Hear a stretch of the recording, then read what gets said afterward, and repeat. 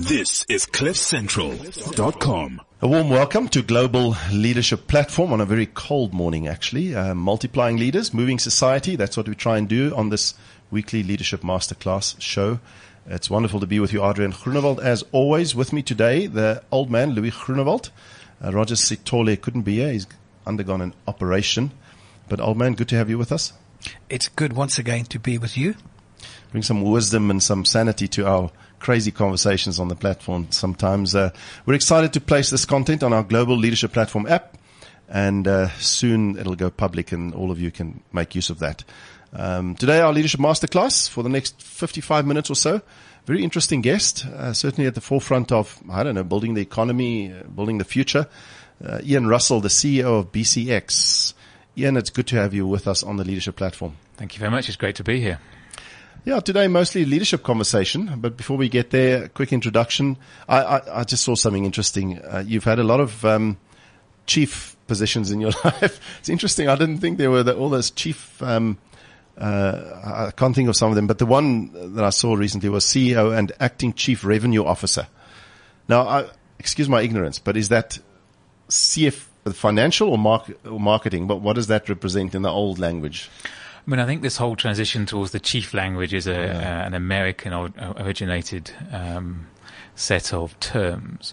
Chief Revenue Officer in the States would refer to a role which drives the revenue of a business. So actually really understanding the sales and marketing machine. But it also tends to imply profit and loss ownership as well. So not just being a sales guy, but somebody who really understands the business. And that's what we're trying to do in BCX, is make sure that the revenue team understand the levers they are pulling to drive sustainable, profitable revenue. Okay. So it's not a simple replacement of the marketing director or the sales director. It's a little bit more focused. A lot deeper than that and a lot more meaningful. Yeah. And it implies you understand the levers that you're pulling in your business in a much more material way. Okay. Are you still the Chief Revenue Officer? So we have two key business units within BCX. We have BCX, which focuses on large corporate customers, the large banks, large public sector customers, and so on and so forth. And then we have a brand called Integrate, which focuses on the medium-sized businesses. So we have about 25,000 medium business customers, and we have about 400 large companies. So Integrate is the brand that services that 25,000 people. And at the moment, we are changing the operating model. And as part of that, I'm looking after that portfolio so I can understand it better before we start to think about who we're going to ask to lead that division. Fascinating. You've moved from assembling wooden crates, I read somewhere, to several senior positions at Barclays. I think you were CIO for Barclays. Then you came to South Africa for obvious reasons. Telkom, you've been there, which is obviously part of the group. SAB, stint, ABSA. And now BCX, which you see as your most exciting position so far. And I would agree. So wide experience in technical, but certainly leadership at that level. Yes, I guess, as you would say, I've been around the block. It's quite funny. This morning I've just actually come back from ABSA headquarters down in Johannesburg, CBD. And I first arrived in South Africa at the end of 2004 as we were beginning to look at the acquisition of ABSA from a Barclays perspective. And I remember walking into those ABSA towers, a little small group of English guys and girls going in to sort of talk to ABSA about what this might mean for ABSA. And a big part of that conversation was around the transition of the ABSA brand to the Barclays brand.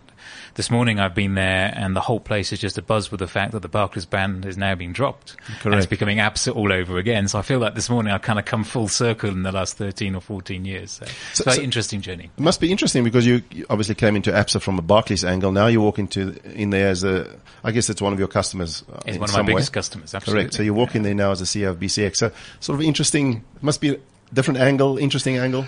And even more so, I mean, one of the earliest big contracts that Business Connection won in about 2005, 2006 was the ABSA business, and I gave it to them. And it was one of the key contracts that allowed them to gain scale in the marketplace, just as they were sort of really beginning to become a market player. So to go back in there, ironically with the CEO of my biggest competitor in those days, 2005, Jonas, who now is my Chief Revenue Officer for BCX. Correct. But he was the CEO of Gajima, who was my biggest supplier, and I was giving the business to BCX from Gajima. So this small world that we create is actually quite remarkable. And it comes back to be very, very careful how you behave and act. Towards people and things around you. As long as you have integrity in those actions, those conversations are very comfortable. But if you act in the wrong way, they're very uncomfortable.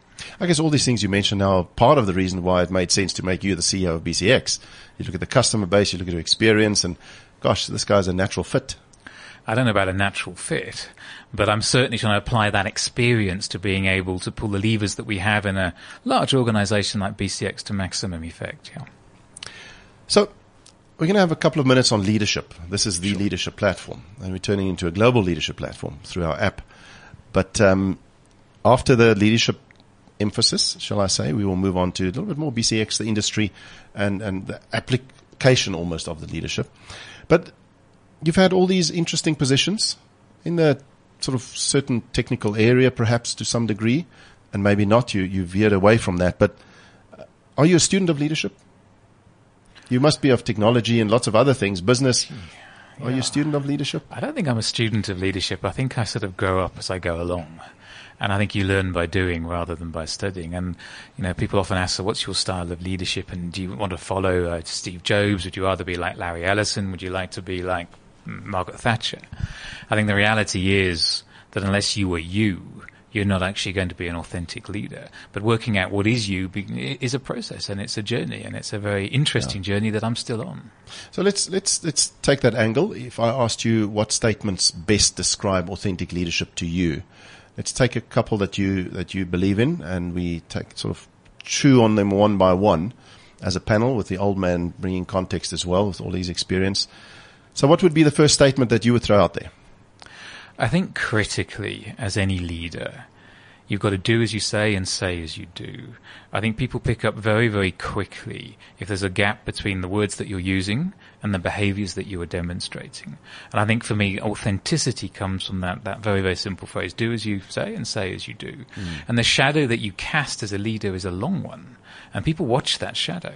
So, being very, very clear, very, very thoughtful about what you say, and then making sure that you honor those commitments is critical. It's a lovely metaphor, because as a leader, we see it as being higher up, closer to the sun. So you cast a big shadow, and the question is that a shadow people want to be in, or is it a shadow they don't want to be in? Challenging in today's highly visible world, isn't it? To be what you really say, or to do what you say, or to say what you do. A lot of leaders are running into trouble there, in many respects, because, we can think of the Steinhoffs and politicians and many others. So we do come across this statement when you talk authentic leadership, old man, then that comes out, hey, as an authentic leader. In fact, it came out powerfully last week too, remember, with Grant, the session had with Grant, great leader in his own right. Ian can just mention that ties in very well with the powerful principle Ian mentioned, without necessarily saying it's one of his principles, when he speaks about, when you effectively don't burn bridges around you, because one thing we can be sure in a leader's career is change as well. And you don't know who you have to face, and you have to meet around the corner. It's a very important principle. Instead of being contentious, if you have integrity, then, you don't have to worry about burning bridges along the way, I don't think. I think it's critical that you really say what you mean, and that you mean what you say. I have a very good boss. One of his frequent sayings is, better a strong no than a weak yes. And it's critical. So if you don't believe in something, you don't agree with something, rather say so. Be very clear about why. And manage the problem, not the person. And I think if you do that, then you leave those relationships very intact. People will respect that. I think the weak yes, and then you back away from it and don't honor that commitment, creates a much more difficult issue to manage when it comes to integrity and authenticity. Adrian, also, it profoundly impacts, in our experience, on self-trust, how you trust yourself, that I say what I mean. It's a very important principle. And then, of course, this cultivates trust around you too, exactly what you're saying. And trust is so critical in the world of authentic leadership. Say what you mean. One would think when you're a CEO of large businesses that they all just say what they mean. But actually, what stops a leader from doing that? I mean, often it is to be liked or to not offend, or, there's simple things, but yet complex, or difficult rather, but simple reasons that stops one from not saying what you mean. Sure. Creates huge miscommunication and misalignment of perceptions and expectations and all of that. I mean, I don't think you can be an authentic leader if you worry too much about what other people think and whether they're going to like you. Agreed. I think to want to be liked as a leader is a very short road to nowhere. I think to be respected by people is critical. And to be respected for the decisions that you make and how you make those decisions, I think with that comes a lot of the authenticity and the integrity that we're talking about. Yeah. To chase popularity, I think, is what politicians need to do sometimes. I don't think it's what business leaders should be doing. Yeah. It was Francois Pienaar who we interviewed once, former Springbok captain, who said something about that it was a mind-blowing breakthrough for him when he realized you can't get everyone to like you. So he said, 50% people like you, 50% don't. And I said to him, but you can probably get almost everyone to respect you. But only 50% to like you, maybe. But I think it's an important distinction that Ian draws there between politicians. That's why they maybe go wrong often, is because they're in that popularity game rather than just saying what you mean. And now and then we have this great leader that comes along like a Mandela who just says what he means. And even when it's not popular with the masses, he pushes it through because they respect him and because it makes sense. And it may be a difficult path. But thank you for that, Ian. What else describes authentic leadership for you? I think helping people understand that you don't have all the answers. That there can be a default position that just assumes because you're the boss, you know the answer. And it's not true. I mean, how could I? Why would I? I may have some, but actually exposing some of those thinking processes, exposing some of your own vulnerabilities in terms of I'm not sure, becomes a very strong way of helping people come with you down that journey and, of course, advise and guide you. You know, CEOs are not there because they have every answer. They're there to make a balanced judgment call around where we're going to go next. And to do that, you need to get the right input from the team. So I think that's a critical part of it as well, is making sure that you have a balanced view and you're quite comfortable allowing people to see those thought processes and challenge you around them. That's a powerful point. I like that. Would you agree that if I do create the impression, it's kind of the opposite of what you're saying, that I know everything, maybe I don't initially try that, but people fall into that trap and they treat me likewise and I act accordingly. Then after time, people won't come with open answers or views because he's always got the answers. So why would I engage in open debate and discussion? Even when the leader says, oh, what do you guys think? And you go, oh, well, I might entertain him a little bit, but I'm not going to share my real feelings because what he says stands. So it changes the whole environment when the leader creates the brand or builds the brand of I know everything. And I know leaders like that at the very top who still have that. Old man, any comments on that one? For sure. I think from our experience, we find that as soon as people adopt a know-it-all attitude, it just cuts communication there. It cuts the relationship. Now, I think what we're looking for in a good leader, authentic leader, I think you are rebounding with that exactly, is you have confidence in the processes you use to get answers. But that's completely different to saying I have all the answers, because you can't be innovative and creative if you say you know it all. Nobody knows it all, for sure.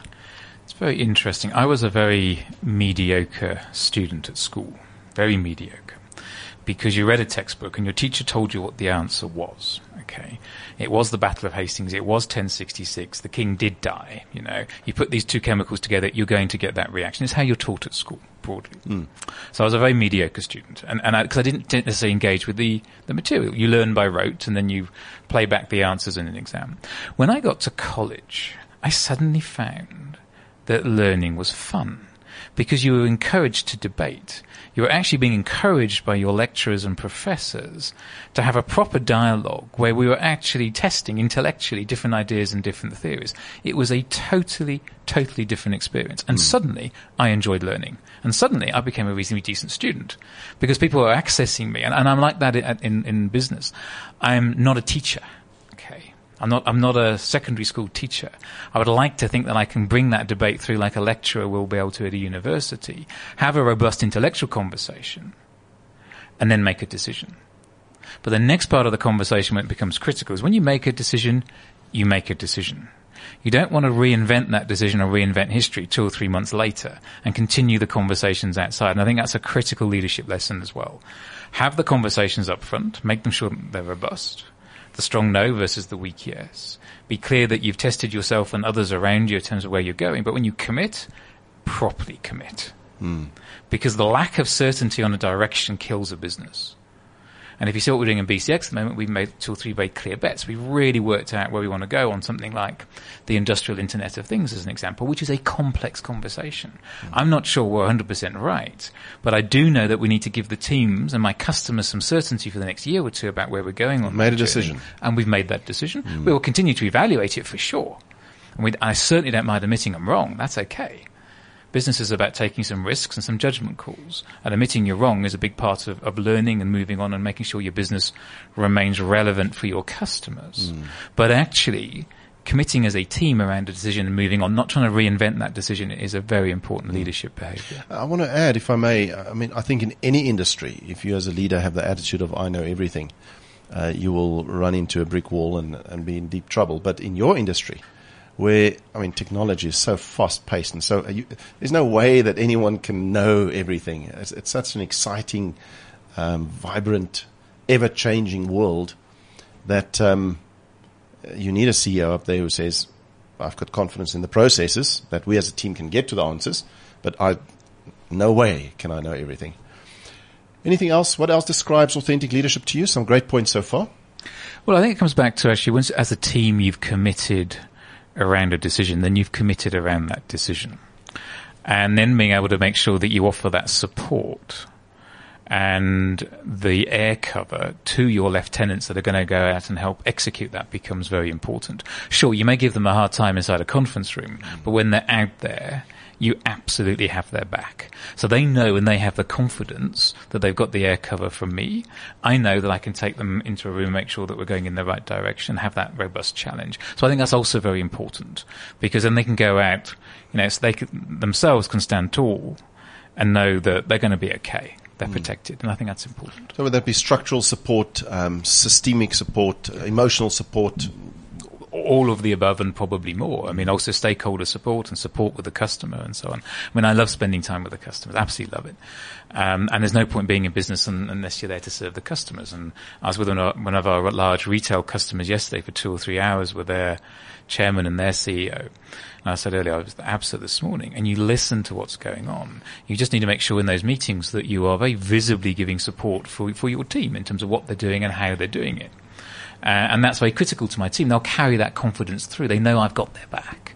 And I think that's a very important part of that authentic leadership dynamic. Arden, can I just emphasize, it stands out as an authentic leadership principle when he says, I love spending time with the customer.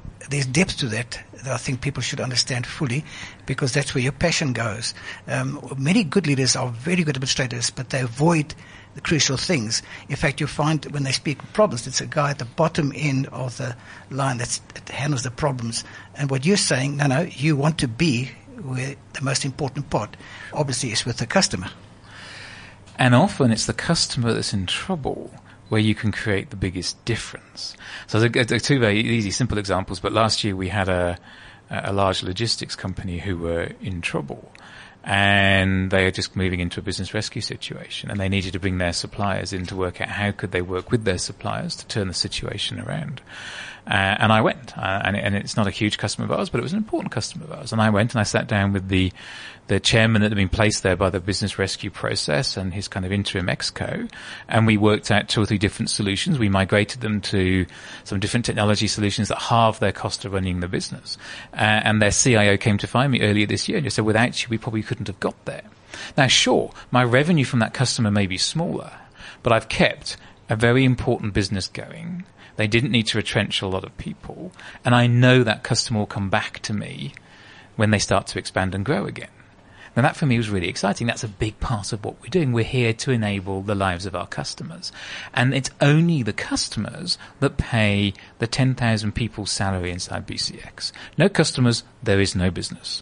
So you have to fundamentally understand how you can look after them as best that you can. You make it sound simple, and it is. It's probably not easy, but it's simple. You just said there, 10,000 employees. That itself takes its toll. You're their leader, and you got to lead them, and yet you make time to go and sit hours at ABSA or hours at retail customer. Again, that says something, old man. I'm not sure that every CEO necessarily does that, but you obviously some penny dropped somewhere for you, And maybe they do pay our salaries, but it's good. But also informed by, as you said earlier, a lot of my corporate experience, probably 20 years of it, has been on the other side of the table, really managing and buying solutions and services from partners and suppliers. And I know from that side of the table what I needed. I really needed commitment from my partner. I wanted somebody that was going to listen, and somebody who actually could say to me, you know what, I can't do that. Be honest. So that's strong no rather than the weak yes. And so I know what I would have wanted. And I'm trying to play that back now. I'm in a different role, and I am the partner that needs to deliver services for people. But Ian, also the expression Arjen worked out is a very important one. This is the beauty about authentic leadership. It's a process. So you have to work it out. And you can't work it out blindly without knowing what the other person's limitations and needs are. Yeah. I have a bit of a phrase when I say I want to go and give them a good listening to. You know, when you're a mother or father and you've got kids and you need to give your kids a good talking to, you need to do the opposite with customers. You've got to sit down and really give them a good listening to. It's very, very important. And never be so arrogant or conceited to think that you have answers for a business that you don't understand. I'm not a retailer. I'm not a bank. I'm not a hospital. And yet I service all of those customers. That's what they do for a living. Let me find out from them how they work, how they think, listen properly, be thoughtful around it, and then maybe we can help. Maybe we can't, but maybe we can. Look forward to talking more about BCX as well. But what else describes authentic leadership or great leadership for you? Yeah, I mean, I think we've covered a lot of the big bases. I think how you build sustainable teams around you based on trust is very, very important. And that takes some time. And again, that's probably a learning that you come through. But making sure that you have a balance in that team, a balance of different experiences, different perspectives and different views, and an ability within that team, as I said earlier, to be able to have good, robust conversations and arguments. But when you leave the room, you go out as a united team. For me, I think unless you can build that team, you remain a solo CEO, very exposed and very lonely. If you can build the team, then it's a very different dynamic. And that trust, man, you break trust so easily, don't you? It takes years of consistent action to build it, and one simple little stupid act, mindless act, and then it's gone. One or two principles that to you have worked in building trust within a team. Something I learned, it's an author, I forget the author, speaks of vulnerability trust, professional trust. You know, where I trust professionally you're a good HR exec, but can I make myself vulnerable in front of you and say, I don't know what to do here, please help, and know that you'll still be respected. So that vulnerability trust always stands out when we talk about trust. But just some tips on how to create that trust. Yeah, I mean, it's a hard one. I mean, number one, you can't force the pace. You can't force the pace. Trust is earned, which I think is your earlier point. You don't get trust because you have a mandate and a delegation of authority statement to say I'm the boss. Okay. So trust is earned, and it takes time to earn. I think, again, it comes back to transparency. So being very clear around how you make decisions and why you do, and why you're not supporting, you are supporting a specific direction. So the transparency. I think vulnerability comes through being very comfortable to say, I don't know. I think that vulnerability is often there. Or from being able to share a mistake that you made in the same space, of course, and we've all made a lot of those mistakes. So the vulnerability does help, but I think it's more about taking the time, allowing the honest dialogue to happen, and then just following through on that. And it may take a couple of years to follow through on some of the decisions that you make. So it takes time. It takes time, and it is earned. You can't be given trust. It's a couple of things that you mentioned earlier, the earlier points around authentic leadership. If you did those, so if you mean what you say and say what you mean, that will build the trust. Yes. And some of the other points that you highlighted. I was going to say, Arjen, the points mentioned up to now, each one of them definitely builds trust, authentic trust. So in that sense, I think it's like saying this is a trust-building model if you apply the things you mentioned at the beginning, Ian. But the challenge is, particularly when you're running a large organization, so if you take a bank, 20, 30, 40,000 employees, a retailer, 80 to 100,000 employees, even BCX, which is a medium-sized employer with around 10,000 employees, how do you create the repeatability around that trust? Because doing it with the 10 or 12 people who work directly for you is obviously very clearly within your sphere of influence. Perhaps doing it with their leadership teams, which may be still only 100 or so people in total, probably is okay. But how do you get away from the multiplier effect into the 10,000 people. That's an awful lot more difficult, and I'm not sure I have an answer to that. What I do know is that the more that you talk to people, and the more that you continue to be very clear about what you're trying to achieve and how you're trying to achieve it, the better. I mean, it's very interesting. And when you guys were setting up, we were talking about you haven't been in your studio for a long time. You've been in offices and so on. Well, you're not in my office today. You're in a conference room in Joburg, right? I don't have an office. Okay. Sounds like Tesla's. Yeah. What's his name? Elon Musk. Musk. Where the problem is, that's where he sets up his office. So why don't I have an office? Because, I mean, two or three things. Number one, and neither do any of my direct reports, by the way. I actually believe if people can see you, then they feel much more able to stop you. If you're at the same coffee machine as the guys and girls who work for you, it's much more easy for them to have a conversation about how crap the coffee is, which may lead into a conversation about some issues we've got on an IT support desk or something, than it is if they're going to have to knock on a glass door somewhere, get around the Rottweiler that you call your PA, who tries to prevent anybody getting close to you, so they can come and have a chat with you about the IT service desk. So being close to the nuts and the bolts of the business and allowing people to actually genuinely interface with you, I think is actually a really important point of what But I kind of saw that as well. I mean, on LinkedIn, I just send you a message, we follow each other, not actively at all, and I just said, listen, this is what we do, we interview top leaders. Yep. And you said, that sounds interesting. Here's the right. So again, accessibility there. Yeah. Your job is about technology, it's about leadership, it's about finances, it's about sales, it's about customer. Are you able to say which part, obviously you'll tell me you enjoy all of that, but what part do you love the most? I like least the finances. Can I start there? I understand that. Numbers are numbers, and like all people in business, you need to understand and make the numbers work for you. But that gives me very little satisfaction. The two things that I really enjoy in this role are spending time with the customers and spending time with the folks that work inside BCX who actually do the doing. Not the people that talk about doing it, but the people who do the doing. I find that by a long way the most rewarding. Yeah. Okay, 2 steps back. When you say you don't have an office, you mean you're never at your office, or you don't have a formal office? I'm rarely in the office because I don't have any customers in the office. Okay. So when I go to where we are based, which is in Centurion, then I have a desk. And that desk moves around from time to time, okay? And I'll drop my laptop wherever I need to. So there's no physical office there at all, but we have a head office, and that's in Centurion. And I go there partly because the occasional customer goes there, but mainly because a lot of our employees are based there, and that's really critical. The rest of the time, my office is my car, and I'll be wherever the customer is. So you're literal when you say I don't have an office, actually? Yes. You don't have a corner office with big table and boardroom next door? No. There's a bit of a tendency towards that scenario, more openness and so on. But old man, that's just taking it further, isn't it? I mean, we've interviewed so many leaders, Ian. I'm trying to think of one that doesn't have an office, in essence. And that doesn't come to mind immediately. What do you think of that, old man? Well, I mean, come on, an office is a nice place. Close your door and... Bear in mind, we went through the same process. Art initially as a high-level leadership consultant, which you are with our backing, and you decided, no, wait a bit, so right now you don't effectively have an office as well. You're very similar to Ian, and we spend the time, obviously digital world helps a great deal, but with the customer, and what a difference it makes. It's so expensive, isn't it, Ian, if you don't do it that way. Ultimately, I think you pay a heavy price if you're not customer oriented. No, exactly. Okay, so there we go, leaders out there. I don't know, close down your office or put some people in there that are earning money for the business, or but be out there, hey? Be out there, but don't just be out there in one place, because then you just replicate the problem. So you'll still walk to the same place on the same floor every day and pass the same people and go to the same coffee machine. If you physically move where you put your laptop down onto a different floor, into a different place, or in a different office, and we have offices all around the countryside, we have to service our customers. I have offices in Johannesburg, in Centurion, in Cape Town, in Durban. Then by walking to a different desk, past different people, you have different conversations.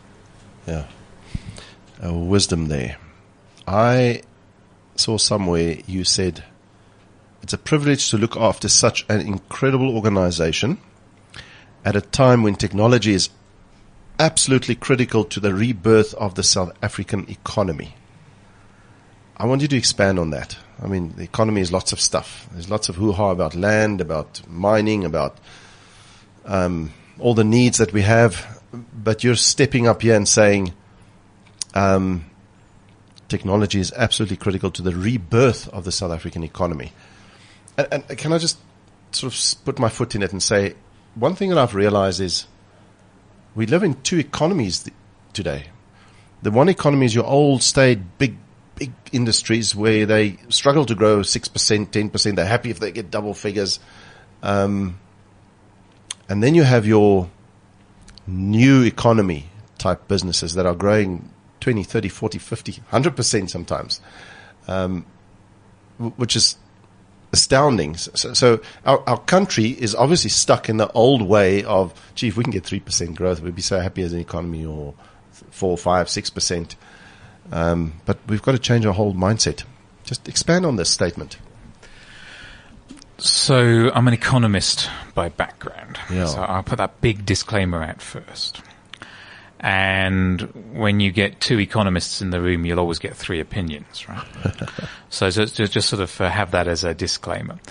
I mean, a couple of things. There is an undoubted correlation in the modern world between the size of the technology sector and the pace of growth of the technology sector in a country and that country's GDP growth. It doesn't matter whether you look at what's happened in the UK or the States, or you want to go to Korea or Japan. The countries with the strongest, largest technology sectors have stronger GDP growth. Okay. If you have strong GDP growth, you broadly tend to have stronger employment growth and a higher economic level of wealth in that country. My personal view is that our technology sector in this country is relatively underdeveloped compared to many comparable economies. Really? And if we can accelerate the growth of the technology sector, we will in turn stimulate GDP growth. If we stimulate GDP growth, then clearly you bring the whole watermark of the economy up, you'll create more employment, and over time more wealth for the economy. And I really believe the technology sector is a relatively underdeveloped, underexploited opportunity for us. And I'll give you a very specific and easy example.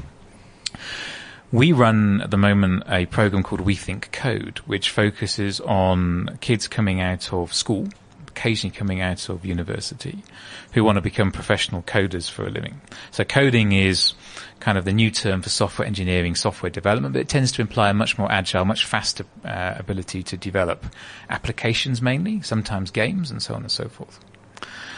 There's nothing that stops this economy having a really, really strong coding capability where we have app factories here that generate apps that go all the way around the world, whether they're for games, whether they're for productivity on your iPhone. It doesn't really matter. There's nothing that stops us being a global powerhouse, except the fact we haven't had that level of education and investment in that type of activity. But we've got all the things that we need. We have the raw talent. We have a relatively low cost base compared to global capability. We sit on the same time zone, which is very helpful for Europe. We broadly speak a lot of the same languages. There's no reason why we can't really genuinely become a huge global player on those kind of things. We just haven't yet. That's the point. You've got to have a growth mindset around this stuff. We haven't yet. We can get there. So those are the kind of things when I'm talking about how powerful the technology sector could be to stimulate not just our own economy, but also think about how we attract foreign direct investments into the skills base that we have here. I mean, Amazon Web Services is a very good example. Amazon Web Services employs hundreds and hundreds of people in Cape Town, and yet Amazon Web Services is not in South Africa.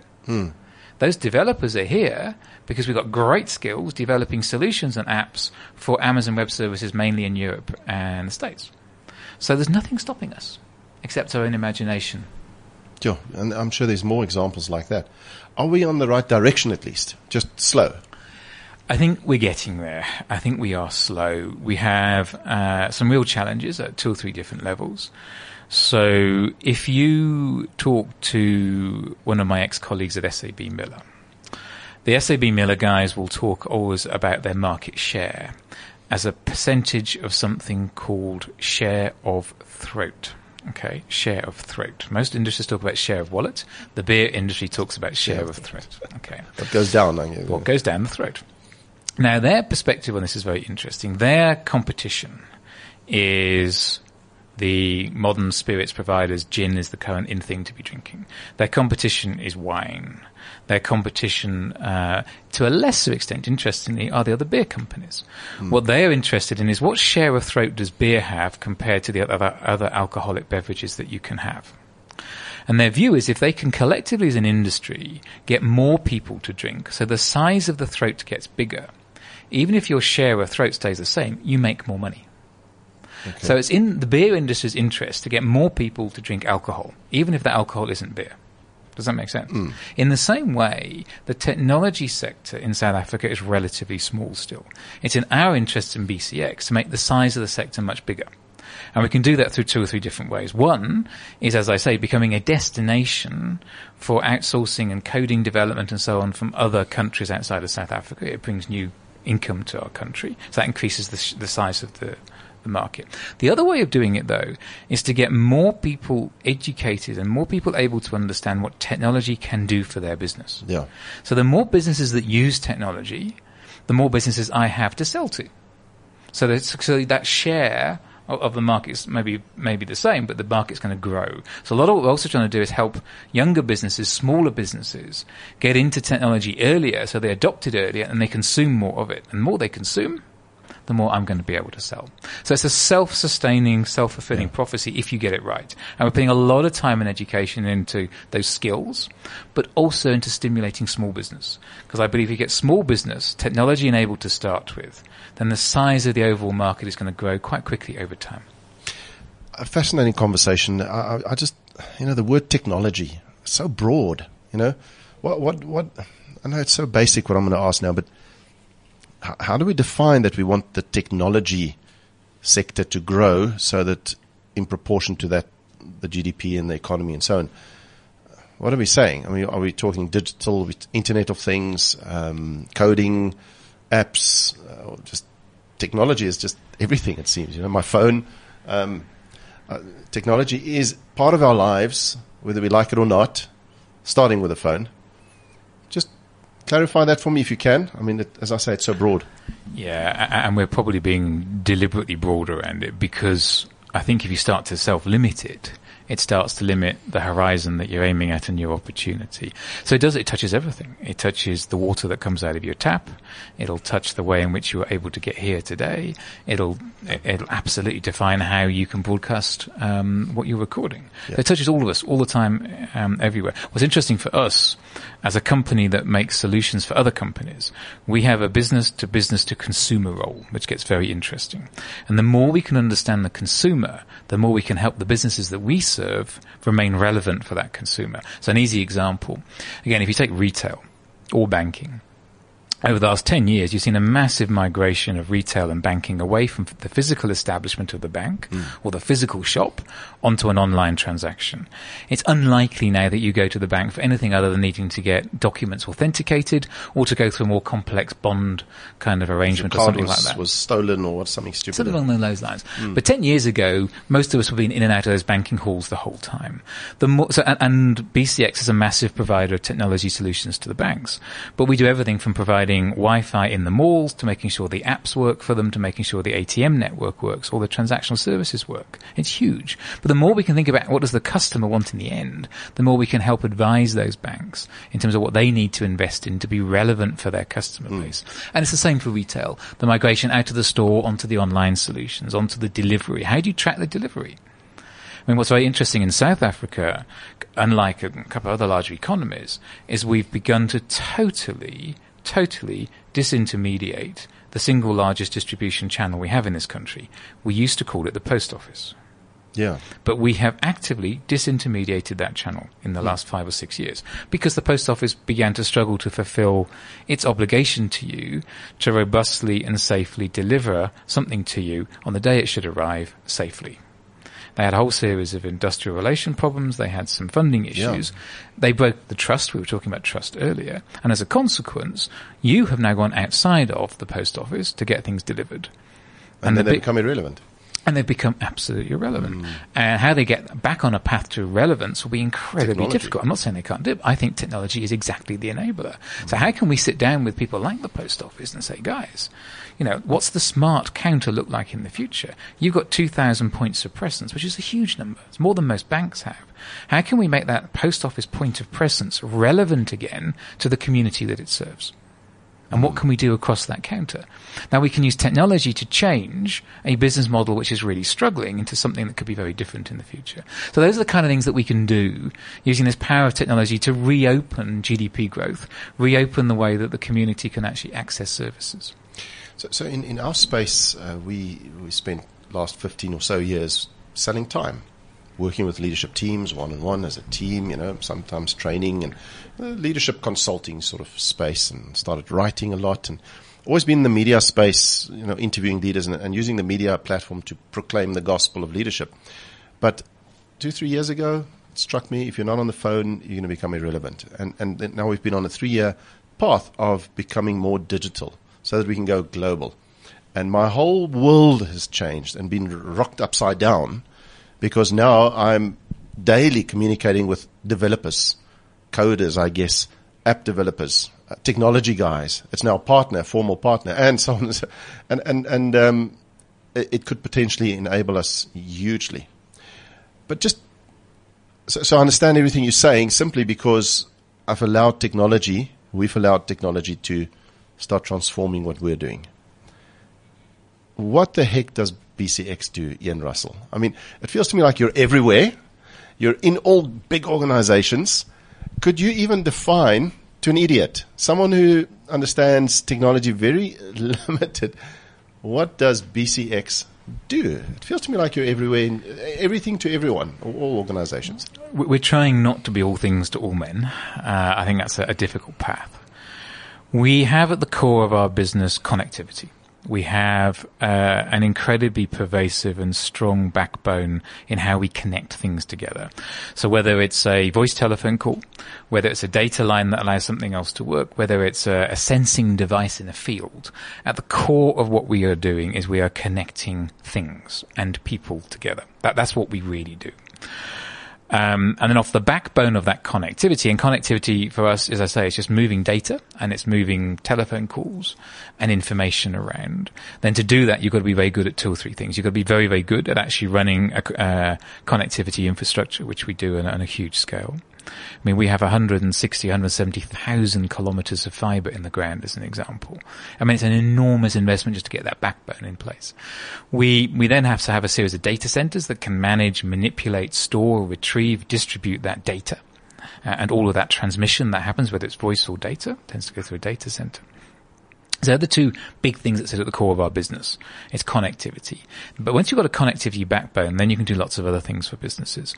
So there's sort of 2 or 3 key areas that we tend to focus on. We're very good at running systems that allow businesses to run. And I divide those into 2 areas. One are things like SAP and Oracle, which allows you to make financial transactions. It allows you to run factories and to order stock. People call those ERP systems. So we're very strong in the ERP world. And they're critical for any business that runs.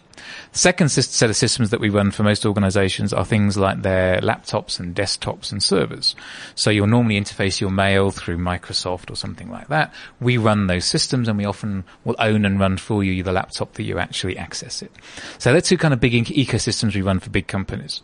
The kind of supply chain, finance, payments, payroll activities, and then the desktop services and all the things that run off that.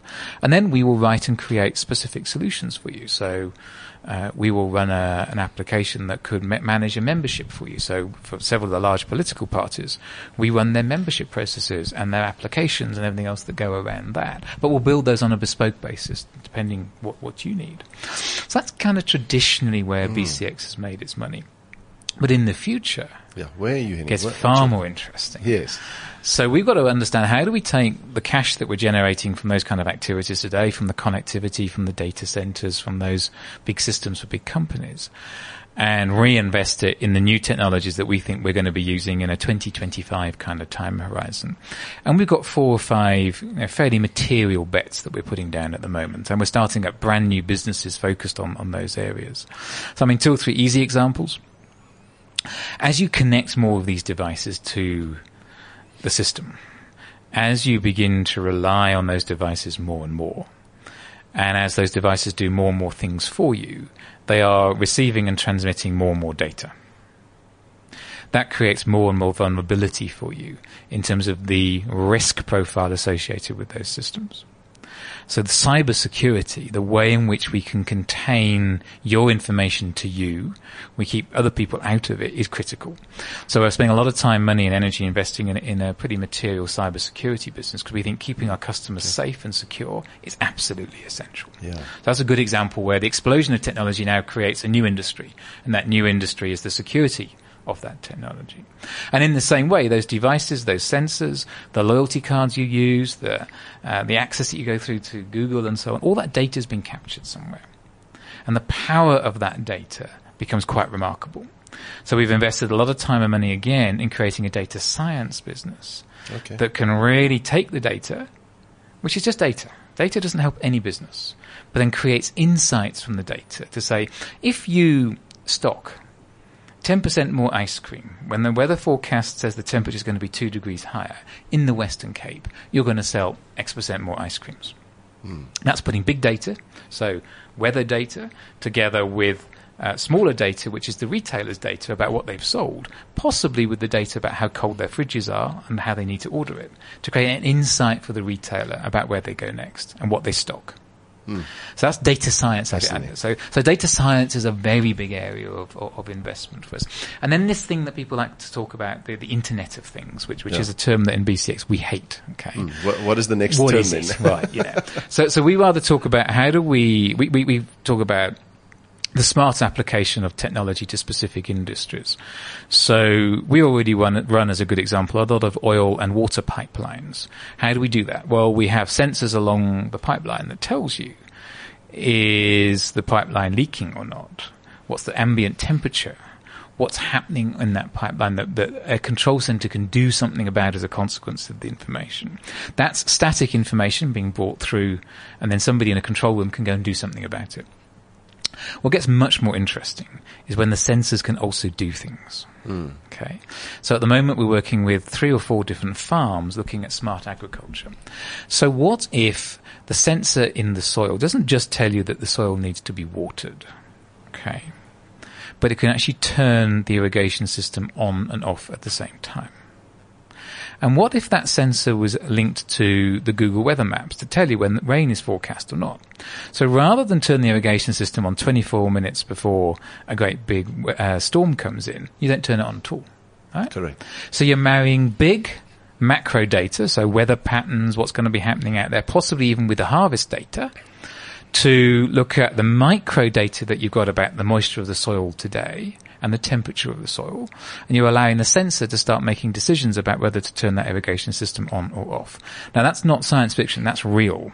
And we're doing that on farms today to try and make sure we consume less water or power or whatever we may be looking at. That is the smart application of technology. Yeah, it's fascinating. I mean, I get the impression that, I know this is ridiculous, you don't even have competitors out there. You probably do work inside competitors. I don't know, it's such a integrated environment where you have people, smaller technology firms working with and for you, but they also do things that compete with you. It's everything is so mingled up. You know what I'm saying? Do you have a clear competitor who is like BCX, or is everything too mingled up? I don't know. Are the mobile companies your competitors? Yeah, but you do work for them. Sure. I mean, we're a big supplier to a lot of the mobile companies. Yeah. We run some of their data center work. We may run parts of their network and so on. Correct. So BCX is by some way the largest South African technology company. Yeah. Our next nearest customers probably turn over about 2/3 of what we do and have a much narrower range of services than we are able to offer. Yeah. So, I mean, our 2 nearest competitors are Dimension Data and EOH. And they turn over, say, about 2/3 of what we turn over. The mobile players play in a much more specific niche at the moment, and like us, they're looking for new business development opportunities. The great thing, I think, for South African business is there is competition. But a lot of my competition, I don't believe in the future, really comes from the local teams. It really comes from the overseas players. And that's what keeps me awake at night. So we have some great local competitors. We respect them. We work with them day in, day out. And as you say, it's a very closed ecosystem in many respects. And I think that respect is mutual. But what all of us share as a threat is the hyperscale that can be applied from the global players to the South African marketplace.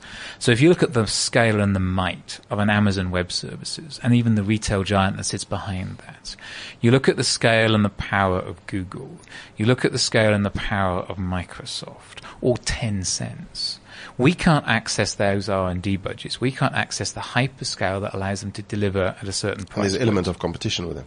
And we are no doubt at all in our own minds that our competition locally is going to come from the global players rather than worrying about the local landscape. Absolutely. Does that mean you've got to get even bigger?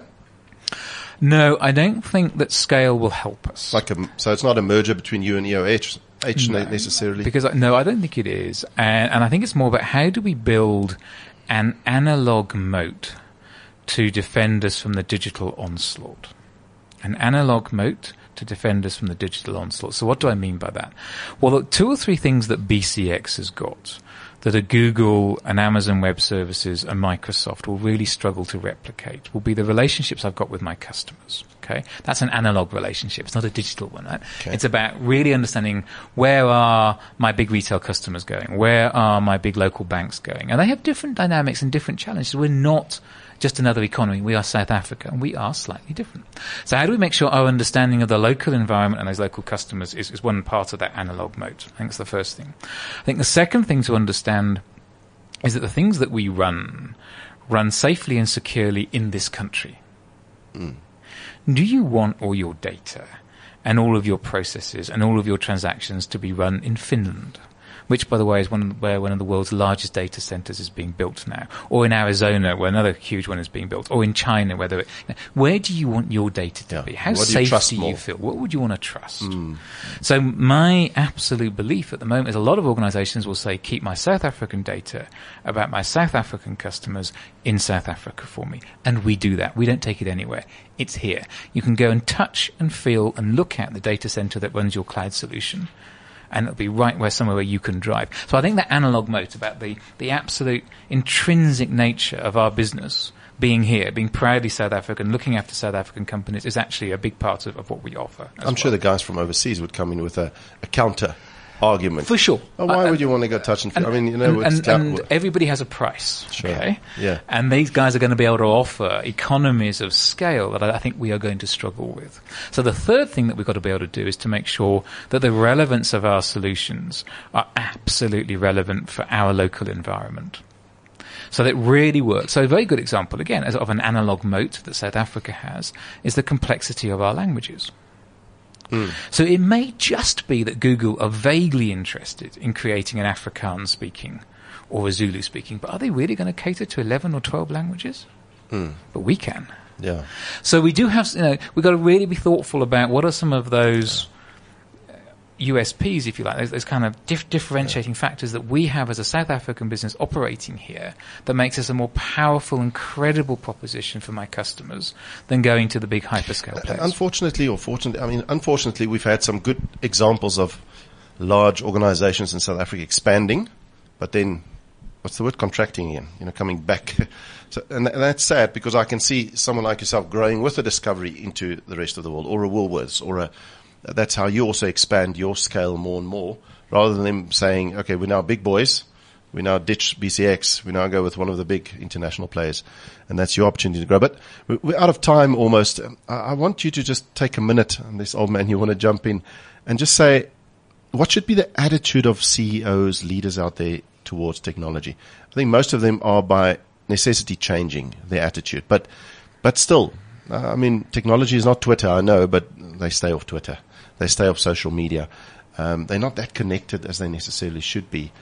So in a broad sense, your attitude towards technology should be the following, Mr. or Mrs. CEO. Otherwise, you're in trouble.